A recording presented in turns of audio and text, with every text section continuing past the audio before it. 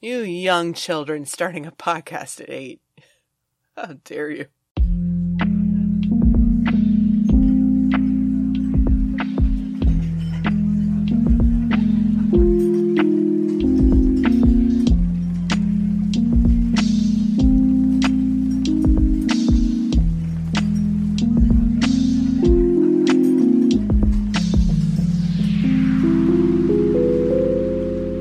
Listening to Watching Movies at the Bar, a podcast about bar movies and movie bars. I'm Bethy Squires. With me, Thomas Grabinski.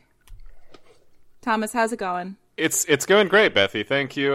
Thanks for introducing me. I'm so sorry I caught you mid-sip. What are you drinking tonight? I'm drinking a margarita, and I hope our listeners are watching the road. Something great is that I caught you mid-sip, and then my apology for catching you mid-sip caught you yet again mid-sip. Like, I am like being no, you're Tantalus and I'm Hades doing a weird torture at you. Yes, exactly. And with us also is Sarah Schaefer, stand-up comic, recently vaccinated, not to brag, host of the Schaefer Shakedown and writer of the memoir Grand. Sarah, thank you so much for coming. Thank you for having me. Yeah. Everyone in the studio is clapping. The whole audience is The cheers hyped. are over. What are you drinking, Bethy? It was just a whiskey soda, baby. Don't worry about it. I'm drinking a little Mulchi, Michelob Ultra. Wait, why do you call it a Mulchi? Michelob Ultra, Mulchis. Whoa. Makes sense, huh? It's beautiful now. I think in my head there has to be a CH in there, but there isn't. It's just... Ultra. There is a CH in there.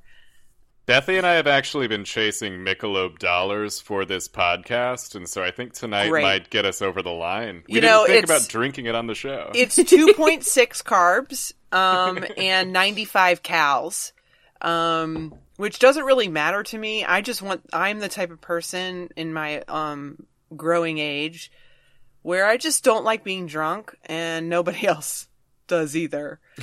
Nobody likes me being drunk either. So I drink the lowest amount of alcohol that I possibly can. But I like to, I'm a chugger. Like, I like to actually, chug all liquids. Well, not all liquids. Gasoline. Yeah. Nail polish remover. Yeah.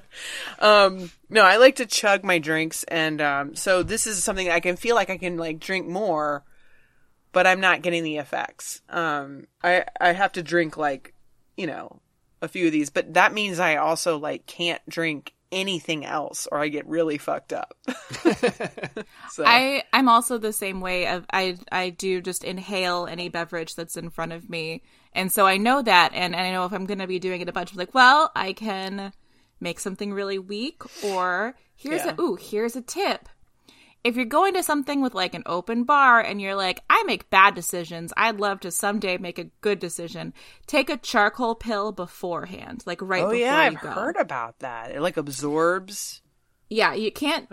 People talk about using it as a hangover cure. That doesn't work. You have to take it before you start drinking because it will adhere to everything in your tummy and keep it from interacting with your body.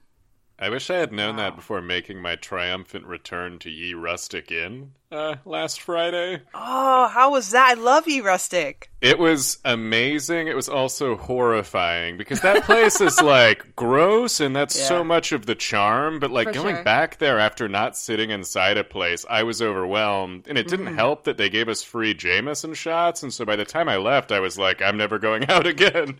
But it was great. God. It was amazing. I love their fried chicken sandwich. Yes. It's so good. It's so good. They pound it thin. I like a good thin chicken sandwich. I like Ye Rustic, but I am confused. There's I have a few notes, I guess. Hit us. Hit us with the notes. It is the right kind of gross that I am into, and yet I remember getting a $9 draft there once. So they need to pick a lane, for starters. True. Totally. And then they have these gorgeous, huge horseshoe booths that take up the majority of the front bar, and they're really cool. But a horseshoe booth only seats one party, and they're built for there's 2 horseshoe booths that could seat up to 9 people, but there's usually two people on a date in them. But that's why I like them, because I don't like being near my husband. You know what I mean? I want him far away. No, just kidding. No, we know, like, I only go, I hate crowded anything to begin with. So I would only go on like off nights early, but it's so dark in there. It feels like, you know, we would go there at like 5 p.m. on a Tuesday and be like, oh, we went out at night. And then we come out and it's still light out. And you're like, I'm old. Sarah, this is also what I do. I'm a big, have a interesting evening early in the evening and then go home for the actual night. Like when it's busy anywhere. Like, no, this isn't for me. I'm over it. I've done all that. I lived in New York City for 13 years. I know what a crowded situation is like, okay? That leads into our first question of the evening, Sarah. What is your experience with, like, watching movies in bars or watching movies while half distracted crocheting, for example? So in bars, you know, I've spent a lot of time... I don't like to just drink in bar. Like, I like to go out to eat. I like to eat. I like to drink when I'm eating. So it's more of a restaurant situation, but I love pubs and like Ye Rustic Inn is a perfect example of the type of place I like to eat and drink in, because they'll have cheap mulchi type like so there's not a lot of places that will have mulchis on draft. So like I get a Bud Light, I get, you know, Coors Light, like whatever they've got, the lightest thing they have. And so, you know, fancy restaurants tend to have these like crazy, like I'll be like, what's the lightest thing? I'll look up the ABV. If it's more than 5%, I won't drink it because I'll get fucked up. LA is very different, obviously, because you're driving. And so that factors into things. Or if I'm not driving, then that factors into it too. But in New York, I have all these memories of places that I loved going, that would just have random TVs on. But the cooler places would like do these things. Like there was this one place in Lower Manhattan somewhere, which doesn't really narrow it down, but it was near where my show, like I had a show on MTV and we worked in the Viacom building at 345 Hudson. So it was like sort of the West Village, but lower end of the West Village. There was this place, I can't fucking remember the name of it, but they had a pimento cheese grilled cheese sandwich that was really good. I'm listening. Yeah. We're off to a good start. Yeah, and they would play these old-timey cartoons, like really old-school Disney, where it was like Mickey Mouse had really long arms, black and white cartoons, to music. You know, the regular music would be playing, and that would be on the screen, and I would just find myself staring at it, because there were these, you know, it was like Steamboat Willie, like these weird cartoons, but they just seemed to move with the music. And that would be, I like stuff like that. Like I like places where they have music playing, but something's on the screen and it becomes a weird, like you don't need to be high, but you feel like you're high. Yeah. Watching that. And then at home, I mean, I'll watch anything and everything while I'm doing stuff, as long as it doesn't have subtitles or it's like Tenet, where I have to like closely examine it I've already tried to watch it twice and I had to stop because I was doing something and not paying attention. Yeah, you need a calculator to watch that movie, which is not conducive to folding clothes. Yeah. But in terms of movies, you know, my favorite genre of movie is either horror or like a 90s thriller or crime thriller or suspense or even like a romantic thriller. Usually if the movie begins with a car driving down a road and a song like, yeah. Like that. If that's how the movie starts, I'm in. What is that movie? I'm trying to remember the name of it. Kate Blanchett plays like a Southern psychic. The Gift? Is that The Gift? No, or is that Gwyneth Paltrow? No, that's The Gift. No, it's The Gift. Gift. The Gift, yeah. I always mix them up in that shit. But yeah. The Gift is one of them. You know, that's like a gothic horror thriller, you know. Kind of, but it's so gauzy. Yeah. It is. That really made me think of the Changeling, the like 1980s Changeling, where the family just gets obliterated on the road at the top. And it's that exact song you just sang. It was the Changeling to a There's T. so many movies that start that way. We watched one recently that started. I was like, here we go. I was like, I'm in, locked and loaded. Like, that's how I feel about like Italian horror movies, where it's not ha ha, but any Italian horror movie that starts with like too hot of guitar licks for what I'm looking at. Oh yeah, like it's just like a blank wall, or like a castle, or like it's like a pan across a gallery. It's like wow, wow, wow, wow. It's like, oh, all that Dario Argento shit, all of the giallo with like Goblin doing their big funky score over the top of like Bloodlet. That's for me. That's for me. I know that in about 20 minutes somebody's gonna get titty murdered, and I'm gonna be here for it. As in stabbed directly into one of two boobs? Is that? I don't even know what I mean by that, but I do feel it in my gut. It's like maybe the boobs have murder in them. Or I did watch one recently where there was like a titty murder where a woman was wearing a corset that had knives that poked out of the nipples at the correct moment. So she was in a sensuous embrace until she unleashed her trap and stabbed a guy through his into his nipples through hers. It was like a nip to nip stabbing. Nice. That's something I love about those giallo movies. Is that almost sounds like a bit from Top Secret, which is something that we recently talked about on the pod. But it's like they almost feel like jokes, but they're just so committed that I don't know, you take it seriously. Mm-hmm. For sure. So tonight we're talking about not a titty murder. There's not even one titty murder in this whole movie. We're talking about Dirty Dancing. Sarah, what do you like about this movie? Well, obviously it was really like seminal in my youth. And the soundtracks, there were two. There was Dirty Dancing and there was More Dirty Dancing. And I had both of them and I was obsessed with the music. And it was like, I can't remember, was it 1989?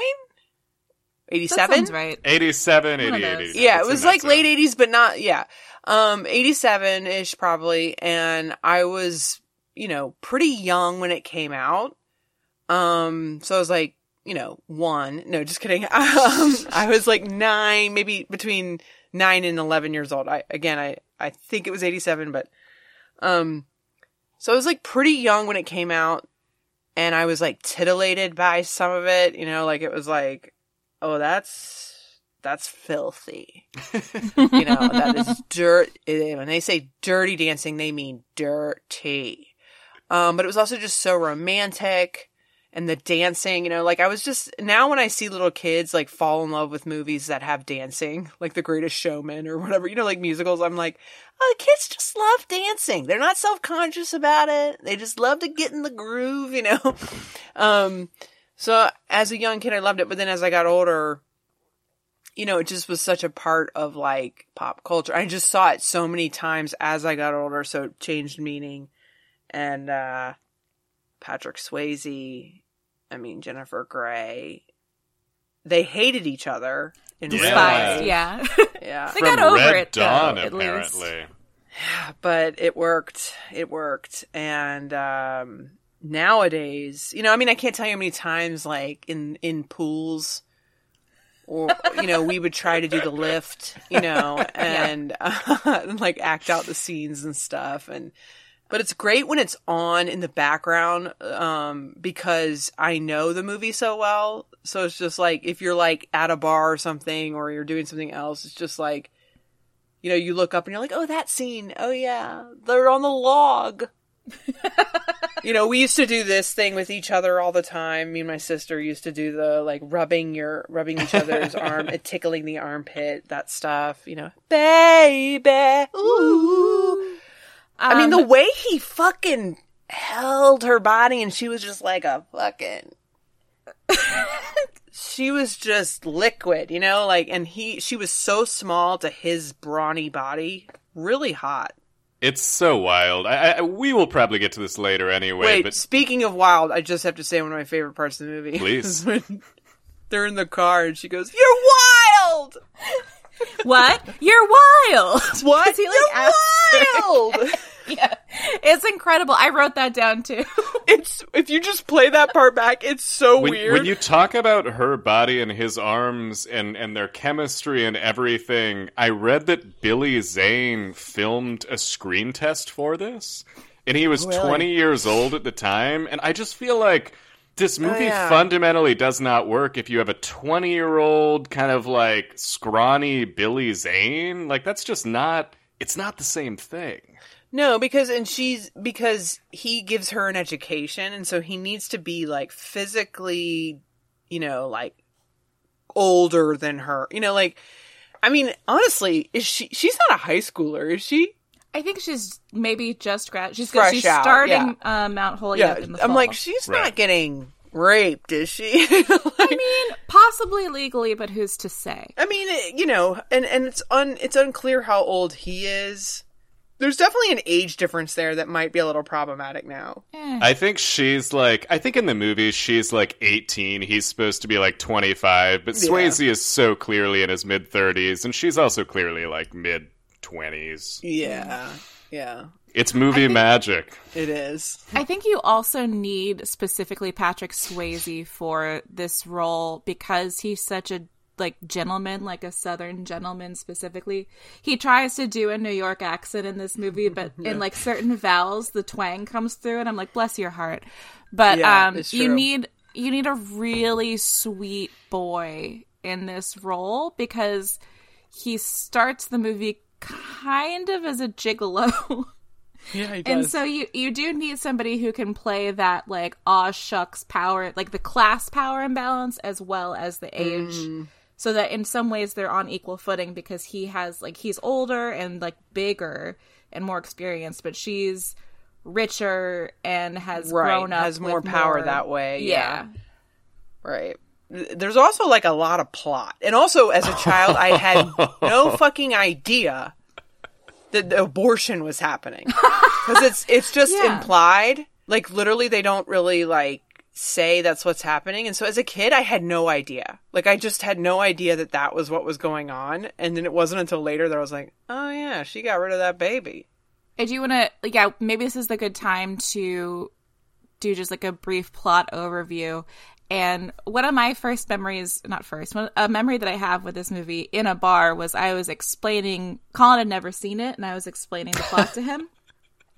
And he thought that I was like, pranking him, like I was making up the plot of a movie. He was like, there's no way this is a movie that everybody has seen and is universally beloved. You are lying to me. This can't be the plot of a major motion picture. So I had not actually seen Dirty Dancing in its entirety. When we set out to do this, I was like, oh yeah, Dirty Dancing's a movie I've seen. And then when I watched it, I realized it's something that I had seen in pieces as a kid, but never in its entirety. And it was something that watching it as like a, 7 or 8 year old boy in rural Iowa, Dirty Dancing didn't connect for me. I didn't really have life experience or context for this movie.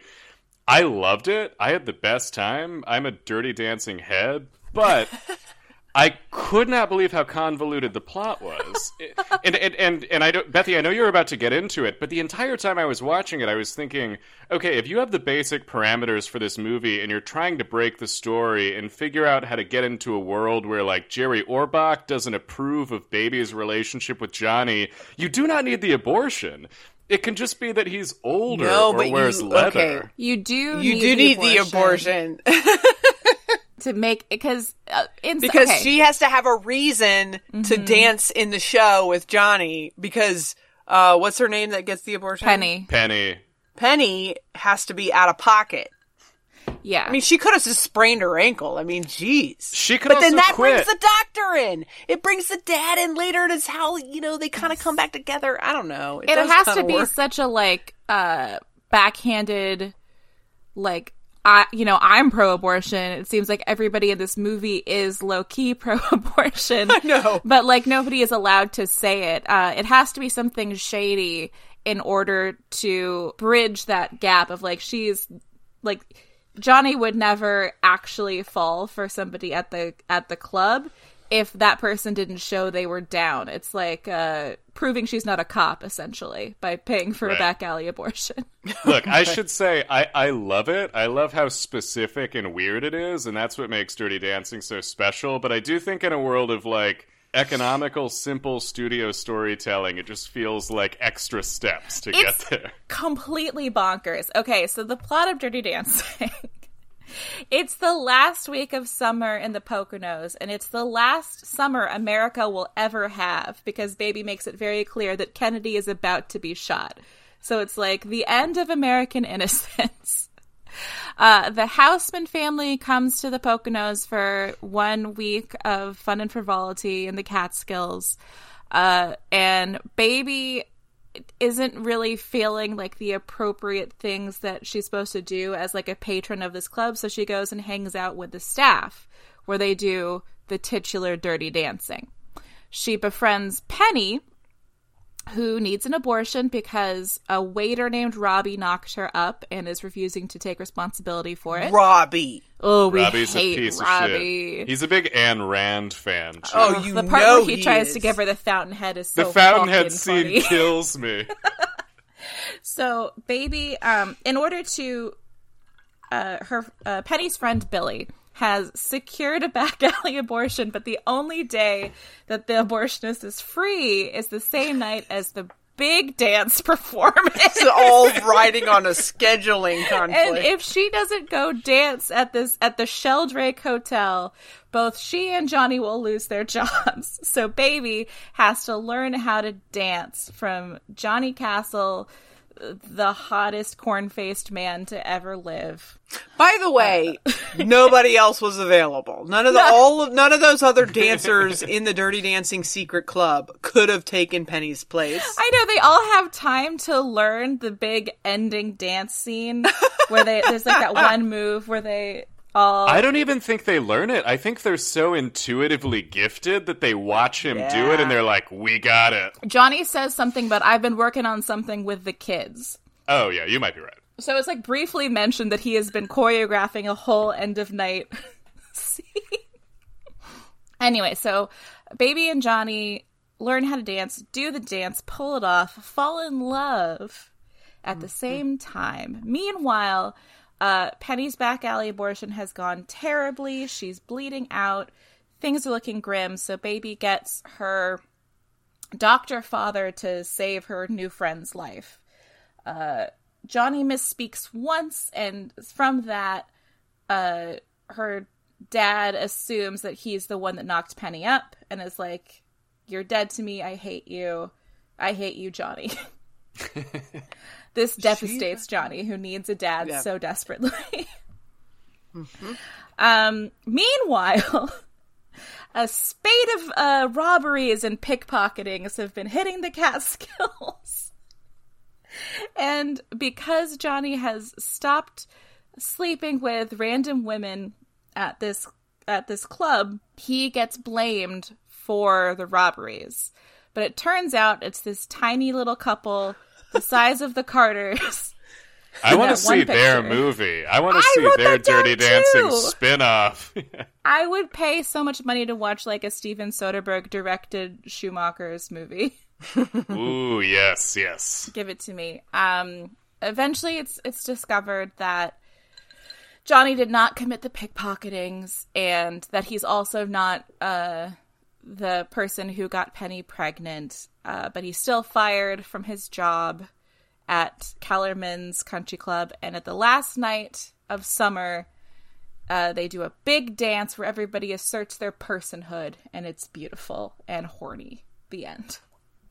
You left out one little side plot, which was with the sister. Oh, thank you. Yes. Baby's sister is like wanting attention and to find a husband. And, like, she gets her heart broken by Robbie, right? Yeah. Yeah, that's correct. Yeah.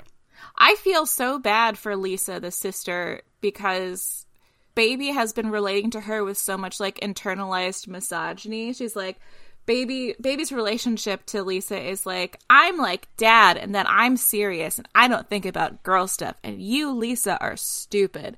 And that's been like their dynamic this whole time. And so when Baby and her dad fall out, Lisa's like, haha, I am the one. But eventually they do, like, reconcile. And there's something, like, this movie doesn't need to have, like, a achingly realistic sibling relationship subplot, too. Yeah. But it does. It does. It's a lot going on. I will say, though, Lisa has the best line in the movie. That's her redemption. She has the best and most inexplicable line, which is when Baby is trying to convince her not to sleep with Robbie because she knows Robbie's a piece of shit, but can't tell her because it compromises her relationship with Johnny. Lisa gets really upset, feels like she's just telling her not to have sex for no reason, and she says, "You wouldn't care if I humped the whole army, so long as they were on the right side of the Ho Chi Minh Trail." And I haven't stopped thinking about that for days. She says something else crazy when, like, Johnny and Baby see her, Robbie, and Dr. Houseman, like, arm in arm chatting, and they, like, hide from them, and they overhear Lisa say, "I've been thinking about the domino effect, so if Vietnam falls, is China next?" Like, she just fundamentally misunderstands what the domino effect is. Yeah, there's all these, like, really complicated conversations going on when it's just like, just dance. I just want to see you guys dance. Like, fundamentally, the plot of Dirty Dancing is two people who think they can't or shouldn't kiss do kiss. End of movie. And everything else is just sort of window dressing for that. Well, there's also, like, a lot of two sides. Romeo and Juliet a little bit. Like, two sides of the tracks. Old versus young. The new era coming in as a bygone time dies away. You know, there's all these, like, little subtle things in there that I don't understand because I wasn't born yet. But we're just going to jump around now, I think, now that we know the whole plot of the movie, to just the things that really sung out to us on this viewing. But one of the things, speaking of, like, themes of, like, the world changing in the 60s, after Jerry Orbach, who plays the dad, after Jerry Orbach finds out his daughter fucks, he, like, goes out to a gazebo and, like, wraps himself in a sweater, and, like, the first autumn leaves fall as he, like, stares Everything out is changing into a lake and is like, "My daughter has lain with man." He's just like, can't comprehend it. So cool. I'm glad he ends up being good in the end. Mm-hmm. That would have been a real disappointment. And the Nobody Puts Baby in the Corner is one of the most. If you can put a movie out that has one of the most famous lines ever in it, you've done something right. You know, like that. And then there was a period of time where it was, like, being used in pop culture so much in comedy. Mm-hmm. And now that's kind of died away. It's like, you know, now if you say Nobody Puts Baby in the Corner, it's like, okay, awesome. It's like sauce. Play it. Yeah, it's like play it again, Sam. Like, how old are we? You know, like those references aren't like fresh feeling anymore to mock or parody. I used to make a game of trying to find the weirdest, like the most obscure Dirty Dancing quote to say. When people did a Nobody Puts Baby in the Corner, I'd be like, "I carried a watermelon." Yeah. Or the best place to practice lifts is in the water. Just things that are not useful to say. Or what did he always say to her when they were, like, he was teaching her to dance? I can't remember. "This is my dance space. This is your dance space." Oh, that whole thing? Yeah, that was great. But what really, I don't even care about the movie anymore. It's the songs from it that now, like, it really, like, we put it on recently. We have the vinyl of it, and we put it on, and, like, we had a little dance party. We have, like, we kind of have a pod going here on our property. We have that we rent from friends who have a 5-year-old, and, like, we have little dance parties sometimes with her, and we put that on, and it was just like, it was so, I, like, said at one point, I was like, this is like the footage before one of us dies tragically. Like, I'm the type of person that says that when I'm having, like, such a happy moment, I'll be like, someone's gonna die soon, and they're gonna, like, this is in the movie where, like, right before something bad happens. On that note, I read today that as of 2006, "I've Had the Time of My Life" was the third most popular song played at funerals in the UK. Which to me is, like, so weird and tonally mismatched and tragic. Yeah, specifically the UK. Life, and I owe it all to you. And since 2006, I think it's probably, like, good riddance by Green Day once that appreciated. Oh, but God. no, it was. I think there's something that's so interesting. I've heard other statistics about the most played songs at funerals, but only from England, because Always Look on the Bright Side of Life is another one that is really often played at British funerals. I've heard stats about American weddings and British funerals. I wonder if there's just a different tradition in American funerals where, like, they don't track songs the way. I don't think I've been to a funeral where people have, like, played a song and we just listened to a recording of a song. I have. I've sung hymns, but not played songs. I've had song, like, where they do the slideshow or, you know. Does everyone have a funeral song picked out? I used to, and then it changed because it's, like, I associate it with, like my former life. Oh, so that Sarah's already dead is what you're telling me. That Sarah's long dead. Song's already played. Yeah, I don't know. If my family's listening right now, let's make it a Save Tonight by Eagle Eye Cherry. Mine actually is Sally McLennan by the Pogues. I've told people this so that they know Toi Toi. That's the one. Because I like this. That song is interesting because it equates dying with going on a train journey, and I just think it's cute. I like that about it. Oh, I have one. Well, I have the one I used to, my first funeral song, and now I can't because it's like I associate the song with my ex, so I'm just like, But it was "Do You Realize" Flaming Lips. You know, it's just such a great song about, like, it's okay. You know, nothing matters. We're all okay. You know. And then there's another one that is just like I can barely even think about it without crying. But it's like Ron. What the fuck is his name? It's called "God Takes Everyone," and it's just such a sweet song. It's just about how everyone goes to heaven, and there's no need to worry about it, and there is no hell, and you know it's such a good song. Wait, I gotta look it up. Hold on. I got bullied in middle school for talking about my religion's belief that nobody goes to hell. Because for some reason, this was like a bad choice. Sorry, what? Ron Sexsmith. Ron Sexsmith. Oh my God, you guys are too young. I'm writing this down. This was a bad choice. This song will make you cry. Social studies teacher's part, but you could get extra credit for like explaining your religion to the rest of the class when we did world religions in 7th grade. That sounds feels like you're being set up. That sounds like a bad scene. Doesn't it? It feels like, he's fucking with you. Like somebody is working for like the CIA or something, and it's an op to try and like root out religious extremists or something. But one kid brought a model for his explanation of his religion it was like a diorama, and there was just like these flames and then a rickety bridge, and he explained that the flames are hell and the bridge is faith, and if you misstep on the bridge even once, you will fall into hell. Oh Lord. He plays drums Christ. in a devotional band now. Was that Baptist? I honestly don't. No, it was Pentecostal. Oh yeah. Yeah, I grew up Baptist. They have this bizarre belief structure where if you get but Baptists say that once you're saved, nothing can like unsave you, but God can be like incredibly disappointed in your actions post salvation. So it's like you'll still go to heaven, but like just not going to be happy about it. Yeah, it's kind of why it worked for me, because I was just like, oh yeah, you can just like wait till right before you die and just be like, I believe in you. Yeah, there was definitely comfort in that. If my social studies teacher tried to get me to explain my faith to the class, though, I'd probably just say, you just put your pickle on everybody's plate, college boy, and leave the hard stuff to me. Another great line from the movie.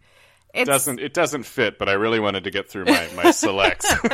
Much like I carried a watermelon, it's a line that is not useful in any other situation, but works great in the moment. Mine is definitely, you're wild! You're wild! But I did explain that in Quakerism, you don't believe people go to hell because everybody has God in them, and God can't go to hell, therefore souls don't go to hell. Ooh. And then Rickety Bridge Kid was like, even Hitler? And I was like, yes, even Hitler. It's like, but he did so much bad stuff. And I'm like, yes, but he's still technically a person. And it was like a whole thing. Great time. Quakers have empathy. That's some heavy shit to bring up. It was a whole day. That was a whole day of my life.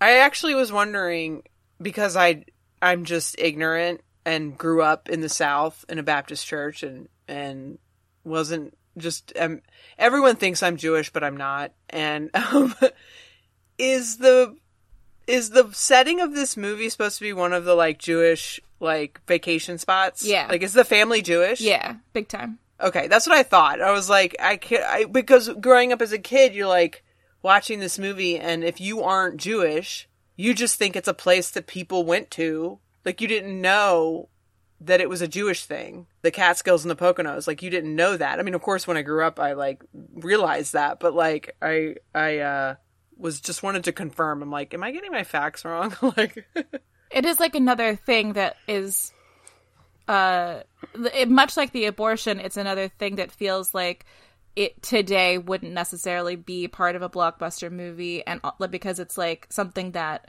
like an exec would find an extraneous detail, quote unquote, but it like makes the movie. That's part of what's interesting about Dirty Dancing, though, is it was a wide release, but it was an unexpected hit. It was set up at MGM, and then it was in development hell for a long time, and they ended up going to a strange new fledgling distributor, and it was their first movie, and the budget was cut in half, so like the average cost of a movie at this point in time was like $12 million. And Dirty Dancing was $5 million, and once it was in the can, all of the execs thought it was a piece of shit. One of the producers literally said, burn the film and collect the insurance money. When they teed up the release plan, it was supposed to be in theaters for a week and then go straight to video because this distribution company had just done like straight to video releases, but the movie was a huge hit and no one saw it coming. So I think that's part of what's going on here. Is Dirty Dancing is weird and a little more involved, and I think in retrospect you lose that with the legacy and how much of a hit it was, but it's a strange movie. Well, and I mean, do they in the movie, and I might be misremembering because I haven't watched it in a while, but are they openly talking about being Jewish in the movie, or is it just like you as an adult would just know because you would know that that's what the Catskills and the Poconos were back then? I think it's just that. It's like implied. Yeah, with the actors and everything, that's something that you see. But if in any synopsis for the movie, it's just a family vacation resort, right? And that's why. And that's what is interesting to me is because it was such a mainstream movie. And I think, you look at shows now like Marvelous Mrs. Maisel, which puts Jewish culture like right front and center, and they have the whole season where they go to the Catskills, and it's like there's been separate critiques about the way that they've approached Jewish culture in that show, but like I wonder if the time period in the 80s, they felt that presenting it as like we're Jewish, would have been a turnoff to like idiot Southerners, or like idiots across the country that just were like, well, that I don't understand that movie. I wonder. I don't know. I would assume so. I know, like, this isn't the production of Dirty Dancing, but I know that The Nanny, CBS, like, begged Fran Drescher to make her character Italian instead of Jewish because they thought it wouldn't, like, play, in the South. Yeah, so that's why you have to think that factored into how but it's interesting to hear that they didn't expect the movie to do well at all. And the fact that it really hit, my family never did anything like go to a resort like that, meaning my grandparents or whatever. Like culturally, the movie made no sense to me and where I came from. Mm-hmm. But somehow those characters shone through where we all related to it. And I think that's like a triumph of a movie that, you know, I feel bad talking about this without a Jewish person present, but just being like, I want to ask a Jew, like, when you watched that movie as a kid, were you like, oh, that's my culture, that's my people? I don't know. I wouldn't know because I'm not. I want to hear that perspective of like, yeah, and were we all sort of witnessing something that we didn't even realize? And it makes you go, like, it's kind of a shame that it wasn't like being like, we're Jewish, you know, like.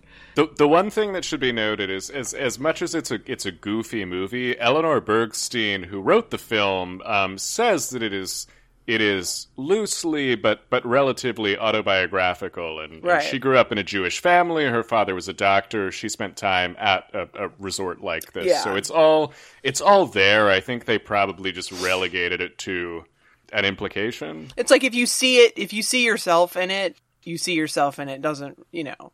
Yeah, others see themselves more in it probably, but I super see myself in it because I was like a little, like baby, I was like a baby SJW as a kid, like constantly talking about trying to save the world. Mm-hmm. And I also, honestly still to this day, sometimes my go-to move is to get my dad involved, but partially because he also puts a lot of his self-image and self-worth in being a very helpful person.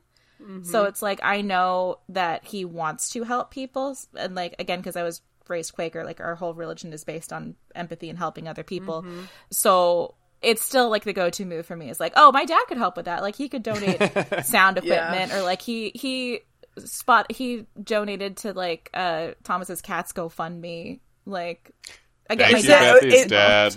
Again, this is me being, I really shouldn't be talking about stuff I don't understand. But just from what people have told me and I've learned is like Jerry Orbach's character in the movie, he's like the definition of a mensch. Yeah, for sure. I'm like, isn't that the... It sounds like your dad was like that too. Yeah, we talked about this on your podcast, Sarah, but I was raised by like LARPers, technically, like the Society for Creative Anachronism. And there's this thing in the SCA called the Order of the Pelican, which is somebody... So in the SCA, you can become a peer, which is like a knight, essentially, within like the SCA hierarchy. That's somebody who has like more prestige because you've done something cool. And the 3 ways you can get to be a peer is you can get a laurel for art or science, like some cool, like you paint something rad, you get a laurel for that. A knighthood, which is like you're really good at pretend fighting with swords. Or a pelican, which is where you do so much service for other people and like for the SCA that you get an award. And my dad is a pelican, and he's like a pelican through and through. Like he values so much being the person who's the first to help in situations. Oh, your dad sounds wonderful. The more I learn. I like the Quakers. He's a nice fella. We had a at my church growing up, there was like, it was a very historical old church. And it had a new sanctuary, a new building built next to the historical old building. And we let a Quaker church have their services and meetings, or I guess meetings is what they call them, in our old sanctuary. And so we would like kind of we would brush shoulders with Quakers growing up. That's really like, cool. They seem like so much cooler than what we're doing. Sarah, I will say that sounds like maybe the most progressive Baptist church in history, because in my youth group, we literally had a unit where we went through any other contemporary religion and were just taught how stupid they were for like a dozen reasons. It was truly, the culture was just like, this is the only denomination of Christianity that remotely makes sense. Anything else is hellbound and embarrassing. There were definitely people like that at my church, and apparently nowadays it has become more like that. And Trumpy and stuff. But sucks. It sucks. But we had this youth pastor who was, to this day, I'm still friends with him. He was, to me, like I thought he was like, this is the most Christ-like person I've ever met. He's different. He is not like the others. Like, and he would never, I mean, he would teach us things from the Quran. Like, he was so progressive and tell us, we went to this like church camp. I don't know if you ever heard of Centrifuge, but it was like a Baptist church camp. It was really terrifying crazy. name. I'll just say that. Yeah, you get in there, you mixed up, and now you're. But then it all separates by the end of the week because it spins. Exactly. So fast. Yeah. You're scrambled. Your DNA is completely fucked. For Jesus. But we went to this camp, and I remember one night at worship service, they basically said being gay was a sin. And then after the church service, you go to your small group with your youth group and sort of do like a night, like a good night prayer, and then go back to your bunks or whatever. And my youth pastor was like, no, that's not what the Bible says. And he like broke it all down, and he was like, no, we're not doing that. And it was like, oh wow, we had this lucky little soft spot in the middle of a pretty, I mean, because we weren't Southern Baptist officially, but there was it was in Virginia, a lot of my friends went to Liberty, and my brother went to Liberty. Whoo! Yeah.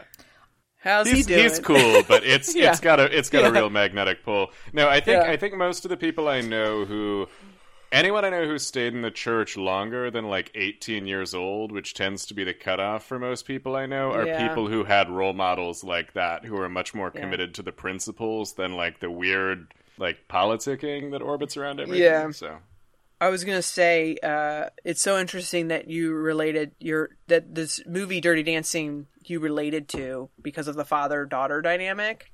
The movie that I relate to in that sense is Say Anything, where the dad goes to jail for fraud.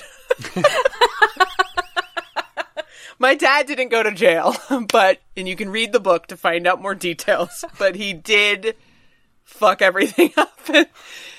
And he built a new life. We're all good. But like, when I watched Say Anything growing up, that scene where the dad gets caught for like defrauding, people at the nursing home or whatever, and how chipper he was prior leading up to it and getting caught. My dad wasn't caught. He turned himself in, but it was like so raw to me and like really like painful for me to watch those parts of the movies. And I didn't understand until I was older, like why I didn't connect. Right. Maybe I feel this way because my dad did stuff that is embarrassing and shameful.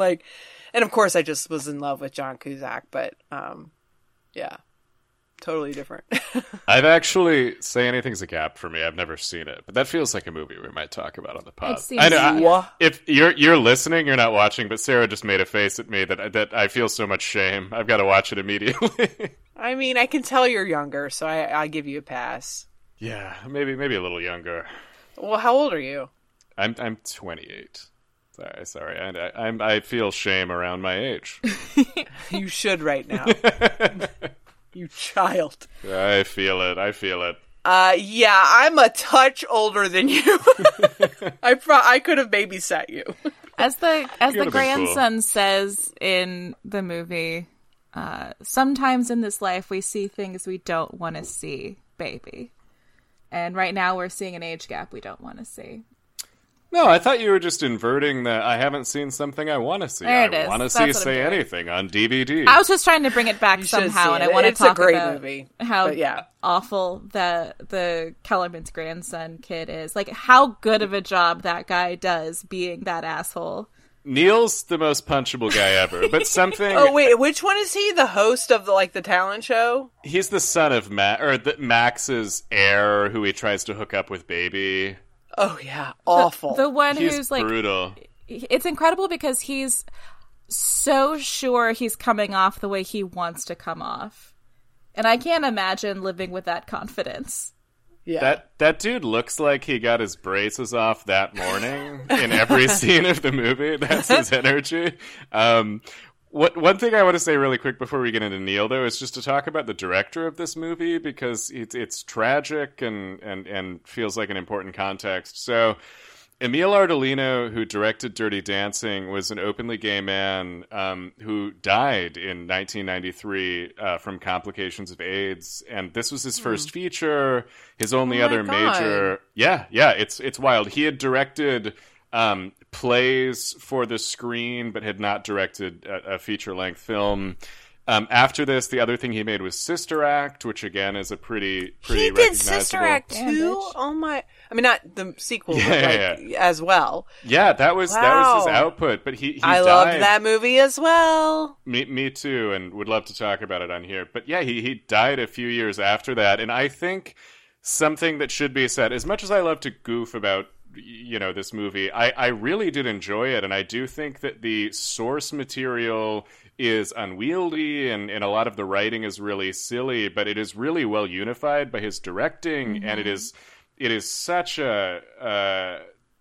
it's just such an energetic and fun movie, and I feel like he would have gone on to make many more movies if not for this. So it's just something I wanted to mention. Yeah, the moment that I was most struck by his direction for was the lighting in the final dance scene is like so emotive in a way that I didn't notice until this viewing, because like the dancers are bathed in this pink light, and then everybody standing on the sides are in this like really cold dead blue, so that the people who are dancing are the only ones who actually seem like alive in this moment. And it's like this really beautiful distinction that also gets muddied the more people come onto the dance floor, the more people join the hang. Yeah, and then it comes out. It's almost like it's being lit from within, almost. Like they look... daytime, like everything is so bright. Yeah.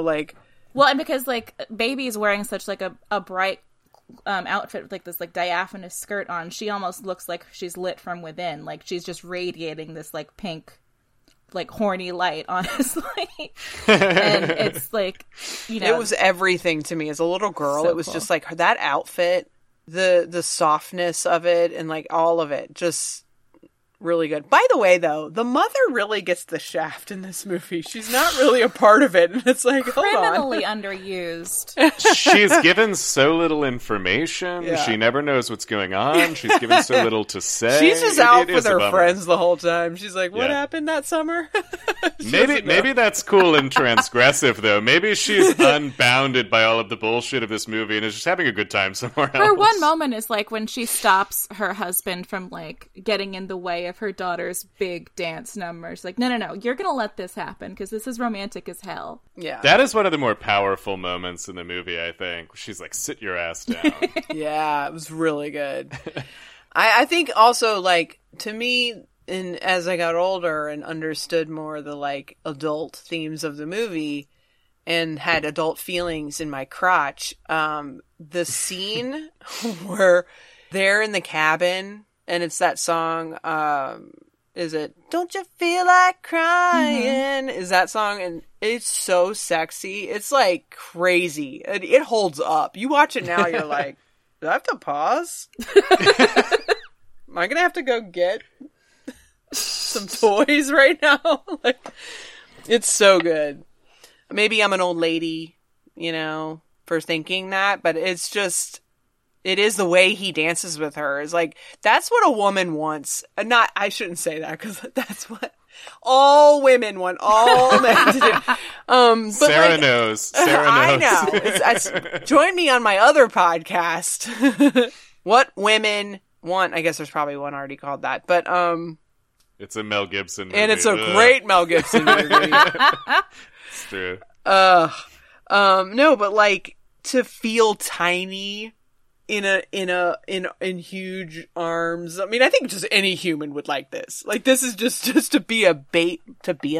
I think the way that people have reacted to the giant woman in the Resident Evil video game proves that everyone wants to feel tiny compared to a large, hot person. Yeah, I mean, you want to be like held, and like, she's just like butter, she's just a doll, and he's got her, and he's in total control. It's very hot. Very, very hot. I do love the way she flips that script, though. She gets the one scene where they're in the studio after they've been training for a few days, and she's like, get out of my space. This is my space. She's like turning his words back on him in a very flirty way, and I found that scene to be so compelling. I know it's kind of goofy, but like, their chemistry is so nuts in this movie. Yeah. It's weird how people who hate each other off screen could I mean, that was maybe part of it, is like they had like tension between them, and it was real the way they were like, maybe they were fighting with each other, because that's what builds to it, that makes it so good, is because in the beginning he is so impatient with her and she is so frustrated and all those things. You know, I bet that was real. Did you read how the producers convinced them to kind of put their differences aside No. time for time? So they both really wanted to be movie stars at the time, and they both kind of wanted to top line the movie, and so they would get into it before every take. But after they'd been shooting for a few days, the producers took them aside and showed them dailies and were like, watch yourselves interact. And they both were like, oh, that's pretty good. Oh, yeah. And so they chilled out for a minute. Like, this is sexy. They saw it with our eyes for one moment only. Yeah. Every show I've worked on, there's always been a point where there's a debate of, should we show some of the footage to the talent? And because it can backfire if it's the wrong type of person who, like, either, you know, hates the way they look and has maybe like dysmorphia of some kind, whether it's body or just like, you know, hating the sound of their own voice or too critical of themselves. Mm-hmm. Or it's the type of person who needs that boost of confidence. I fall in the category of needing the boost of confidence. And I always like, if I'm the one on camera and someone goes, look how funny you are. I'm like, here we go. And then it gets better. But there's some people who, I bet if you did that and you show, I mean, not even I bet, I know of people who, that if you show them, it's a disaster and everything stops. The whole thing has to change, you know, like, so it's a risk. It's funny to hear that story because it had to have been a risk. Yeah. Because I think it was that contentious that they were like, well, here's something. We got to try something. Yeah. Yeah. I love the idea that they saw themselves in this movie and were like, oh, we're really something, though, because the way they shoot this, all of the dancing is intimate enough that you can tell that it's not doubles. It's Patrick and it's Jennifer in all of the scenes. And that is another thing that Emil Ardolino brought to the movie, which is that he saw Footloose and he didn't like the doubling in Footloose, and that you had movie stars and you had dancers standing in for the movie stars. He was like, I want to cast dancers first who can act. And the way that feeds back into the movie is you've got the same chemistry in all of the scenes, whether they're dancing or not. And it's something special. Yeah, that's such a good point. It really comes through. And then we got She's Like the Wind. Ugh. She is indeed. Oh like my the god. wind. Oh my god. Oh, all of I something we haven't talked about too much in this podcast yet is I love source cues in movies, and anytime you've got a good sequence cut to a song, I it burns itself into my brain. But I've had the time of my life was a song written for this movie, but it's played as diegetic music in the finale, and Patrick Swayze is mouthing the words to her. Yeah. And it's it's a song. I know. From the 80s. Yeah, but it's written for the movie, so he wouldn't know it as I think a lot about where does that song live in that world? Do people know it and we just didn't know it? I don't know. I'm so glad we're talking about this because I love... This stuff makes me crazy. I love the way the movie doesn't quite know whether it's in the 80s or the 60s. Yep. Is so I love that too. Cool. The Dirty Dancers especially are not styled in a 60s way because they're maybe because they're of lower class, so they're just not dressed as fancily, but they've got bleached hair and perms, and the one black couple, the guy has a real blocky 80s haircut. Yeah. And I think it helps, it works in the movie because it's these are the vital now kids, and they seem completely out of out of nowhere, surrounded by these period piece alter cockers. Are Jennifer Grey's iconic denim shorts not verifiably 80s in this movie? Am I wrong? I think they're borderline. Well, she straddles the line. That's her whole thing. Yeah. Right. She is of both worlds. That's another way that I really identify with Baby in this movie, is that everywhere I go, I desperately need the staff to like me. And I also, and also if I could help them, carry watermelons or secure abortions. I want to do that. It's like important to You're me. like your dad. Like for a lot of New Year's Eves in a row, I would go to this bar in Bloomington called The Back Door, and specifically because they would let me help pass out the champagne for the champagne toast of the night. It's like, I work here, I'm helping.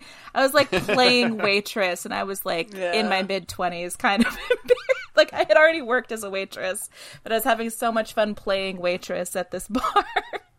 I'm trying to think of who I am in the movie. You're not Robbie, Sarah. I can tell you that much based on our limited interaction. I'm not the sister either. I'm not Lisa. Is it Lisa? No, Lisa, yeah. I'm not her. I think... but I'm not Baby. You might be the mom. You might be Marge, just like actually I was just about having to say, a nice I think vacation. I'm the mom. I think I'm the mom. And at the end, I'm like, sit down. I want to see this. Bethy, am I the log? No, you're Billy, I think. Billy is Johnny's cousin who brings Baby into the world of it. Like, he's always like... Oh, yeah. Billy's chill. He's on the ball. He's involved. This movie is really divided up into sweeties and scumbags. It's like everybody, like, except for maybe Lisa, who kind of straddles an edge. It's very clear everybody is either like such a sweet person that like I get that the police, their emoji with like the really big eyes. Every time I see like Penny or Billy or Johnny or Dad or like all of those people, when I see them, my eyes go big and I'm like, oh, you're so cute, you're a sweetie. And then there's like Robbie and Neil and like the heavies of the movie that like we hate them. They have like no redeeming qualities. Wait, the sister's name was Penny or Lisa? Lisa's the sister. Sister's Lisa. Penny. Wait, who's Penny? Oh, Penny's the blonde. Yes. Yeah, I in a weird way, I might be Johnny. Okay. I like that. I don't know, but I also want to be Baby, but I'm not. Which Johnny kind of wants. I think either is really cool. I might be Johnny in that I'm the type that's like, all right, I'll take you under my wing, but you're gonna fuck me over, aren't you? And also, there's no way your dad'll like me. You have no intention of making your dad like me. Are you really odd when people are upstanding? Are you like honestly confused when people do the right thing? No, well, I expect it and then they don't, and then I go, you dummy. People are stupid. I don't know what I am. I'm not in this movie. No, you're Johnny. This very complicated character is Sarah, and I'm the guy who carries 2 watermelons, and is grateful to have someone carry the 3rd. No, there's so much more to Billy. How dare you? Tom, I'm gonna hold you in my arms like a baby and just rock you back and forth. Incredible. Not sexual. It's just purely... Yeah. Getting the job done. It's the babysitting. There's this thing on TikTok right now, and I went deep last night looking at it. So there's this thing called sheesh, that people go, they go, sheesh, and it's like a way of being like, amazing, great. And then they do a thing a lot of times at the same time where they go like this. Oh, the ice in my veins gesture? But it kind of means like, this is who I am right now, I'm showing you who I am. It's very strange. But somebody made like a sound that's like going, she. It's like this angelic thing, and like people are doing all these videos, and it's just different things of, I can't even explain. So much of TikTok is like really hard to explain unless you see it. But there was a video that I saw where it was a guy, and it was his girlfriend going, do you want me to be the big spoon tonight? And then this angelic like, sheesh. And he was like all excited. It was just a really macho guy, and he was like so excited to be the little spoon. And that's what reminds me of like, Tom, you want to be the little spoon, don't you? And I'll be the big spoon, and it's not sexual, I'll just... I like that, Sarah, I gotta say, I like that you said macho guy, because if people are listening to this and not seeing it, they might take your words at face value. Yeah. Now, Thomas, he's strong, man. He's not 140 pounds. No, and benching Tom, 30 I'm not. pounds. No, in the video I'm referring to, the guy was macho, and he wanted to be the baby. He wanted to be the little one in that moment. And so, Tom, you're a macho guy, maybe that wants to be the baby. Yeah, that's great. I am macho. This is the best episode of the podcast yet. No one's called me macho. This makes no... this is what happens. I have one mulchie and it's over. This is watching movies at the bar, though. It is laden with digressions and personal anecdotes. This is what this podcast is. Yeah, we really unpacked our religions that we were raised with. We decided who's which size spoon. I just had a flashback of me and my sister. We definitely did stuff with stuffed animals to this movie, to the soundtrack. We definitely would do the lift and It's the best soundtrack ever. So Hungry good. Eyes? Every song I know all the words. Hungry Eyes. Hungry my Eyes is God. a face Eyes. melter. My And girlfriend yes, was at the end? doing her job. Oh yeah, but Steph is in the middle of a work day, walking to the kitchen to get a glass of water, and I'm watching the Hungry Eyes sequence, and I have this big stupid smile on my face. I'm I literally I took my headphones off and I was like, Steph, this movie fucking rocks. And she goes, oh, that's so great. My mom likes this movie. Oh my God, Tom, shut up. Stop. Wait, what? You're making me feel so old. I could be your no. teen mom. I just realized that. I could be your teen mom. I could have had you in high school. That's how much older I am than you. I am very much the youngest person on this podcast, and it has been the case, I think, every time, but tonight I'm, really feeling it. Yeah, why? Okay, No, I'm just kidding. What if I turn? I was like, oh, so you think I'm old? Sarah's turning, and we're going to brawl. You're doing a podcast with your fucking grandma now? Wait, I just looked at my notes and I wrote down, it's tragic that Swayze died before TikTok. I think he would have had fun. Oh my God. Oh, he would have. Just speaking of. He's so good. He's so good. So good. And he was in Donnie Darko, wasn't he? Yeah. In Donnie Darko? He's really good in Donnie Darko. He unfortunately is a bad guy in that movie, but his performance is great. He's really good. My childhood friend is Richard Kelly. Oh wow. He wasn't really. His mom was very close with my dad and tutored my brother and sister, and so we all knew each other. But Richard and I aren't currently friends, but we were all knew each other growing up. And Donnie Darko was it was memorable, one, because I was like, oh my God, my friend from growing up wrote a movie and directed it. And this is something that felt so out of reach for me at the time. But also it was one of the first movies that I saw that I saw my own youth represented in a way that had never been shown to me in a movie before. Oh yeah. And part of it was because we grew up in the same neighborhood and with the same points of reference, even though it was filmed in California, it felt like my neighborhood growing up so much, and the bikes and that movie really got me. But speaking of another hometown thing, Dirty Dancing was filmed in Virginia and in North Carolina. I'm from Virginia, and I always liked that connection, even though it was set. So I was always like, ooh, that's so cool. Dirty Dancing was filmed in Virginia. That's great. Sorry, before we get away from Richard Kelly, I actually am someone who quite likes Southland Tales, but also Donnie Darko is I know it is a thing for teen boys to love this movie, but I adore that movie, and I brought it with me to college and had an increasingly complicated relationship with it. But I worked that out. My senior film essay was about transgressive teen films. And basically in the 80s and 90s, there was this suburban ideal, and there was so much value placed on the nuclear product, which is your beautiful teen child.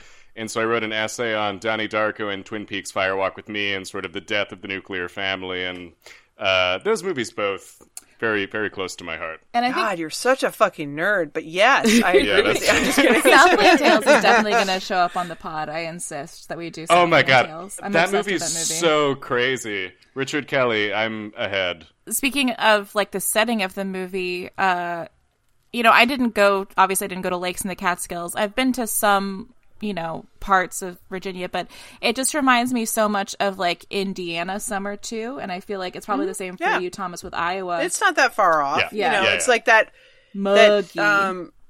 Muggy, cicadas and crickets and sudden thunderstorms. I'm excited to travel east this year to get some 17-year cicadas in. Oh yeah, for sure. The Brood X's are coming, and I'm here for it. Watching this movie made me so wistful for swimming in lakes that I almost couldn't handle it.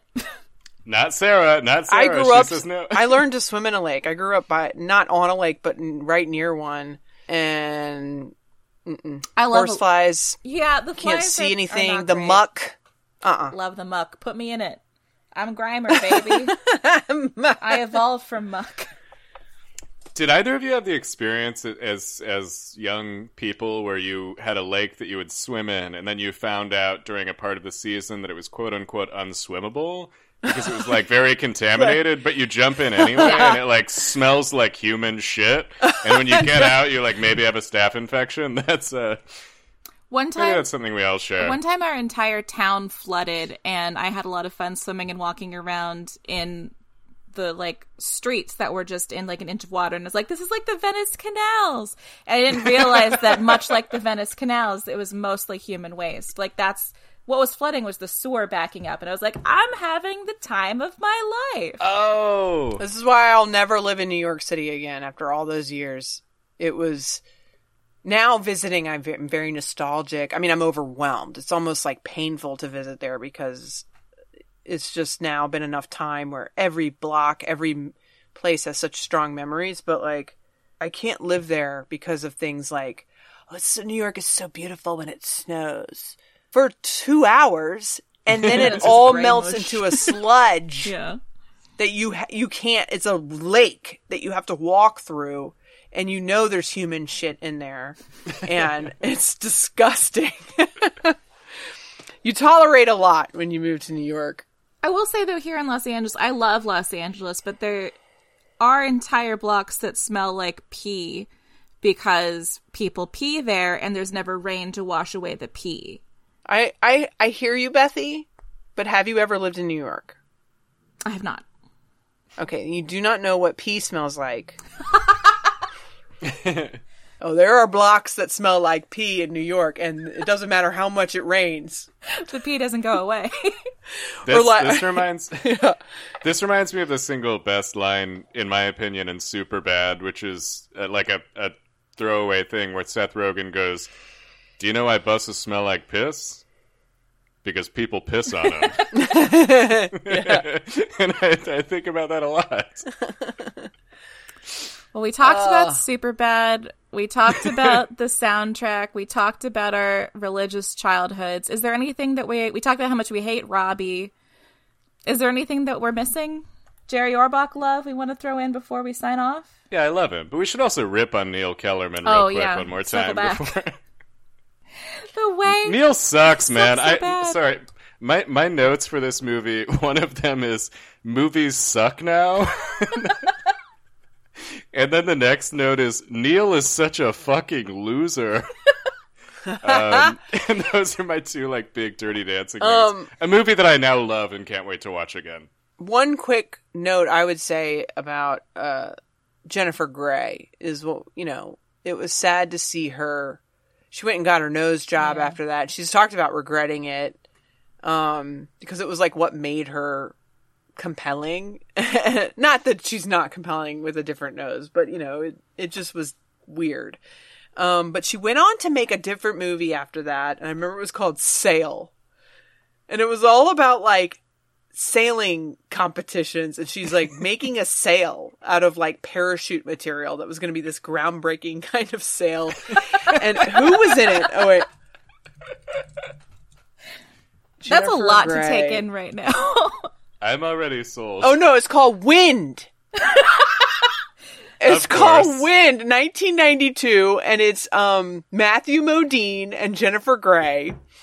And it's all about sailing competitions, and she's I'm gonna really help you out by making this fucking special sail out of parachute material.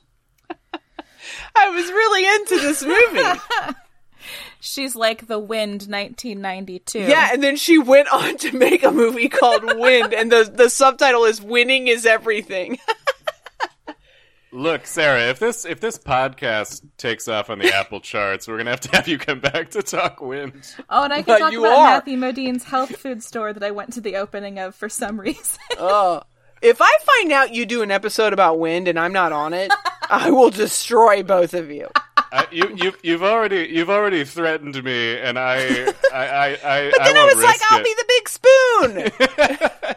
Yeah, no, we'll have you come back to big spoon us for Wind. It's going to be incredible. Yeah, with the big sail. That's what it was like. She got that big sail.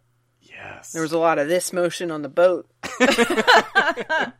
A lot of using the word jib like you know what it means. Yeah, exactly. Sarah, where can people find you online? Sarah Schaefer 1 across all platforms. Now, if you Google me, I am at this moment the most recognizable Sarah Schaefer. So even if you spell it wrong, which there are many ways to spell Sarah Schaefer, it will ask you if you mean me. Hell yeah, dude. That's so cool. For now. Another Sarah Schaefer will rise. So when not if we stop her. So I'm at Bethy Squires on Instagram, and one reason that I go by Bethy Squires instead of Elizabeth Squires online is because Elizabeth Squires was someone known as the Boob Lady, and she wrote multiple books about how to help you find your right bra size. Wait, I have one that tops this.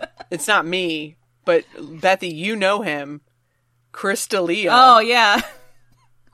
So we both have worked with a producer named Christopher D'Elia, and when I first met him, all that crap with the other Chris D'Elia had just started, and he was like kind of laughing it off at first. And then the last show I worked on, he announced it on his social media as well, so I'm not like talking out of school, but he was like, "Hey everyone, so I'm changing my name."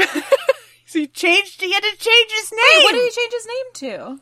He changed it to Vess after his grandfather. And he was like, basically like, I can't, I'm having 5 conversations a day where I'm having to talk about a pedophile and explain that I'm not him. People are like reacting negatively to emails thinking that I'm him. And I'm like, oh my God, you poor man. He's the nicest person. Nice. If you want to find me on Twitter, I am at handsome_pal. But I'm actually going to be changing my handle to Rockabye Baby after this episode. So. Intriguing. And then Bethy, we're on social media, right? Yeah, the show on Twitter is MovieBarPod, and on Instagram is MovieBar_pod. And as always, we have a normal sign-off, and that normal sign-off is, I carried a watermelon. Thank you and good night. Thanks, guys. You're wild. You're wild.